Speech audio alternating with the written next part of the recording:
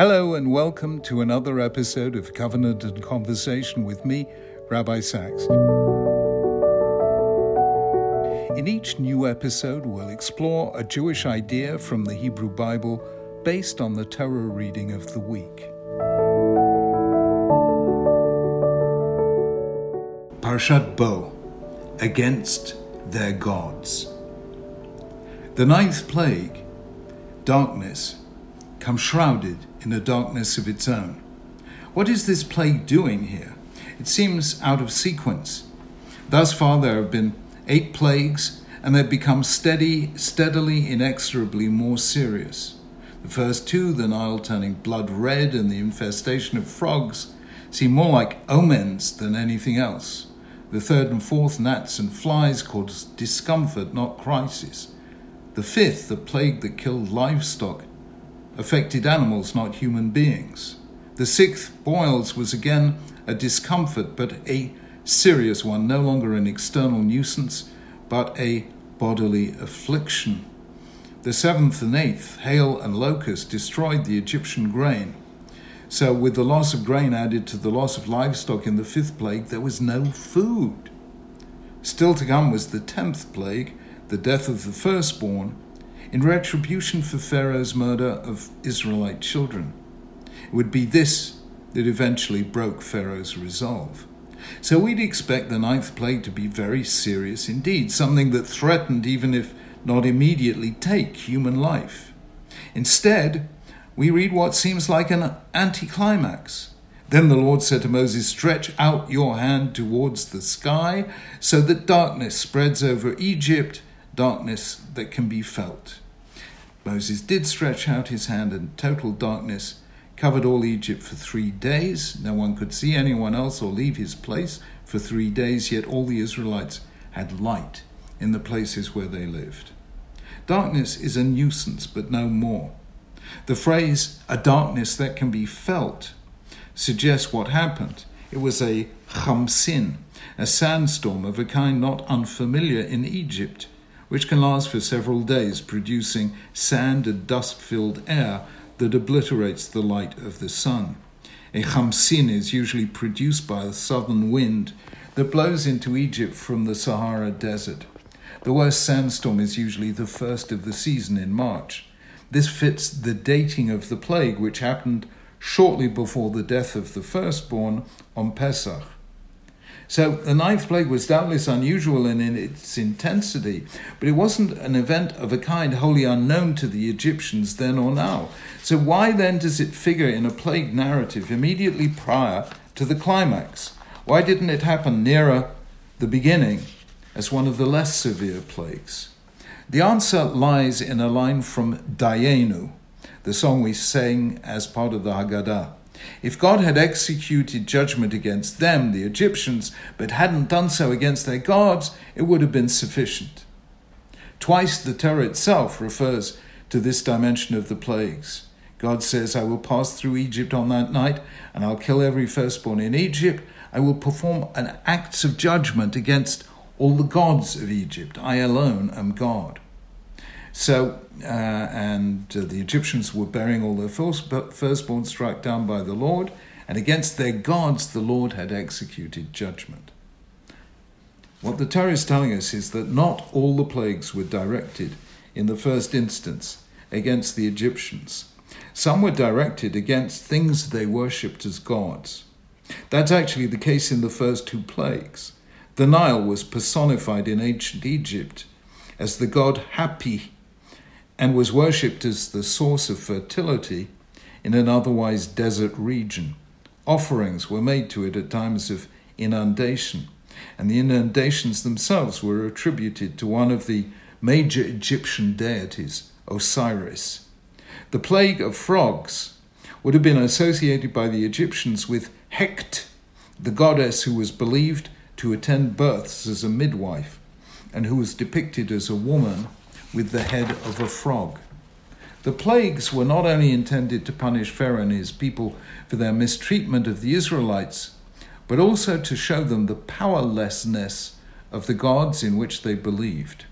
What is at stake in this confrontation is the difference between myth in which gods are powers to be tamed or manipulated, and biblical monotheism in which ethics, justice, compassion, human dignity constitute the meeting point of God and humankind.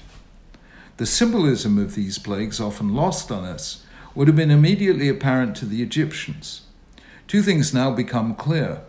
The first is why the Egyptian magicians declared, "This is the finger of God," only after the third plague, lice.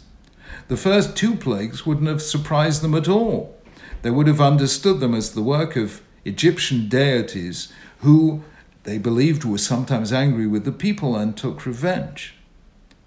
The second thing that we realize is that quite different symbolism the first two plagues were meant to have for the Israelites and for us.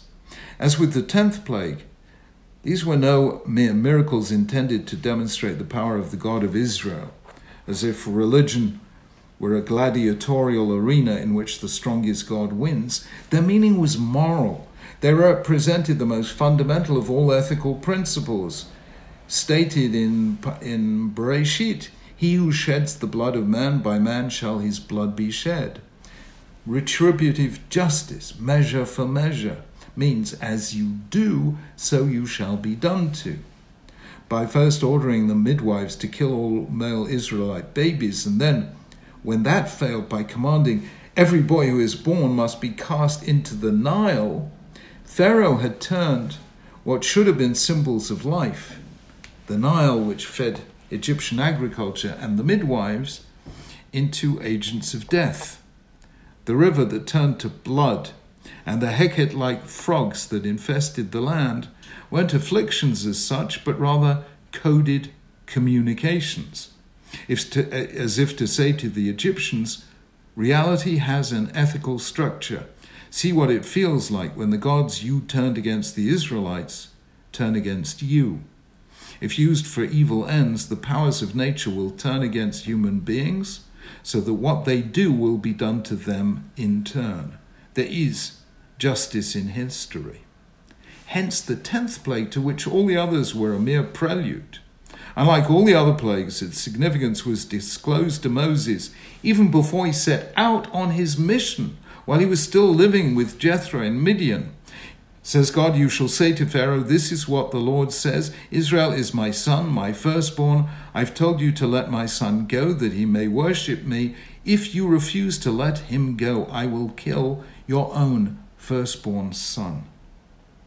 Whereas the first two plagues were symbolic representations of the Egyptian murder of Israelite children, the 10th plague was the enactment of retributive justice, as if heaven was saying to the Egyptians, you committed or supported or accepted passively the murder of innocent children.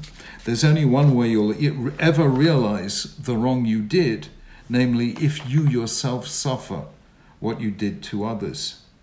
This too helps to explain the difference between the two words the Torah regularly uses to describe what God did in Egypt: otot umoftim, signs and wonders. These two words aren't two ways of describing the same thing, miracles. They describe quite different things. A mofet, a wonder, is indeed a miracle. But an ot, a sign, is something else. It's a symbol, a coded communication, a message. The significance of the 9th plague is now obvious. The greatest god in the Egyptian pantheon was Ra, or Re, the sun god. The name of the pharaoh, often associated with the Exodus, Ramses II, means Messiah, son of, as in Moses, Messiah. But Ramses, was the son of Ra, the god of the sun. Ramses, the child of the sun god. Egypt, so its people believed, was ruled by the sun. Its human ruler, or pharaoh, was semi-divine, the child of the sun god. In the beginning of time, according to Egyptian myth, the sun god ruled together with Nun, the primeval waters, or Nun, the primeval waters. Eventually there were many deities. Ra then created human beings from his tears. Seeing, however, that they were deceitful, he sent the goddess Hathor to destroy them. Only a few survived. The plague of darkness was not a mofet, but an ot. It was a sign. The obliteration of the sun signaled that there is a power greater than Ra. Yet what the plague represented was less the power of God over the sun, but rather the rejection by God of a civilization that turned one man, Pharaoh, into an absolute ruler, the son of the sun god, with the ability to enslave other human beings, and of a culture that could tolerate the murder of children because that is what Ra himself did. When God told Moses to say to Pharaoh, "My son, my firstborn Israel," he was saying, "I am the God who cares for his children, not one who kills his children." The 9th plague was a divine act of communication that said, there is not only physical darkness, but also moral darkness. The best test of a civilization is to see how it treats children, its own and others. In an age of broken families, neglected and impoverished children, and worse, the use of children as instruments of war, that is a lesson we still need to learn. Shabbat Shalom. Thank you for listening. You can download a written version of my commentary and explore all my additional content by visiting www.rabbisachs.org. This year, we also have an accompanying family edition of Covenant and Conversation aimed at connecting children and teenagers with these ideas and thoughts. For a family edition discussion sheet on this week's parsha, please go to www.rabbisachs.org/cc family edition.